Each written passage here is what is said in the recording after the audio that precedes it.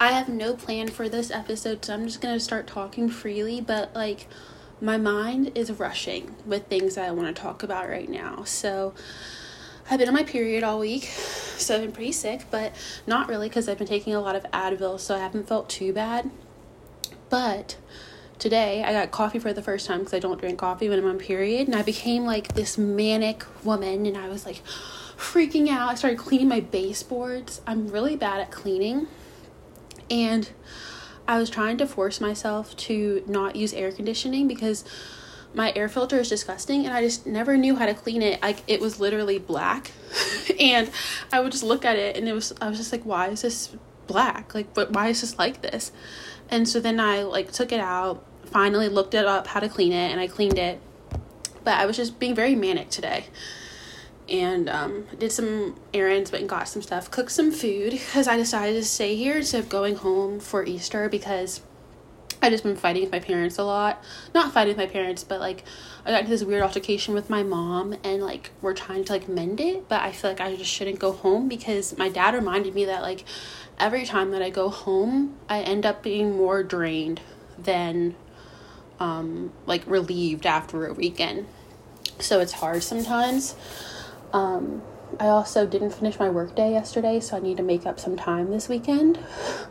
And I also started writing a book this week, and I realized that there's so many things that I want to do in this life, and I talk about it on this podcast a lot, that there's so many jobs that I want, and things that I want to do.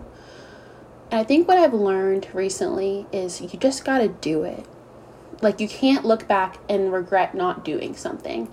I think about vlogging and my YouTube channel and how sometimes I get upset and I take it all down, and I'm like, no, but I did this. Like, I came up with this, I edited these videos, I did this, and I'm going to keep them up, and I'm going to keep doing that, and I'm going to keep following my passions, because the more I grow and the older I get, I realize that by being yourself, it's really powerful.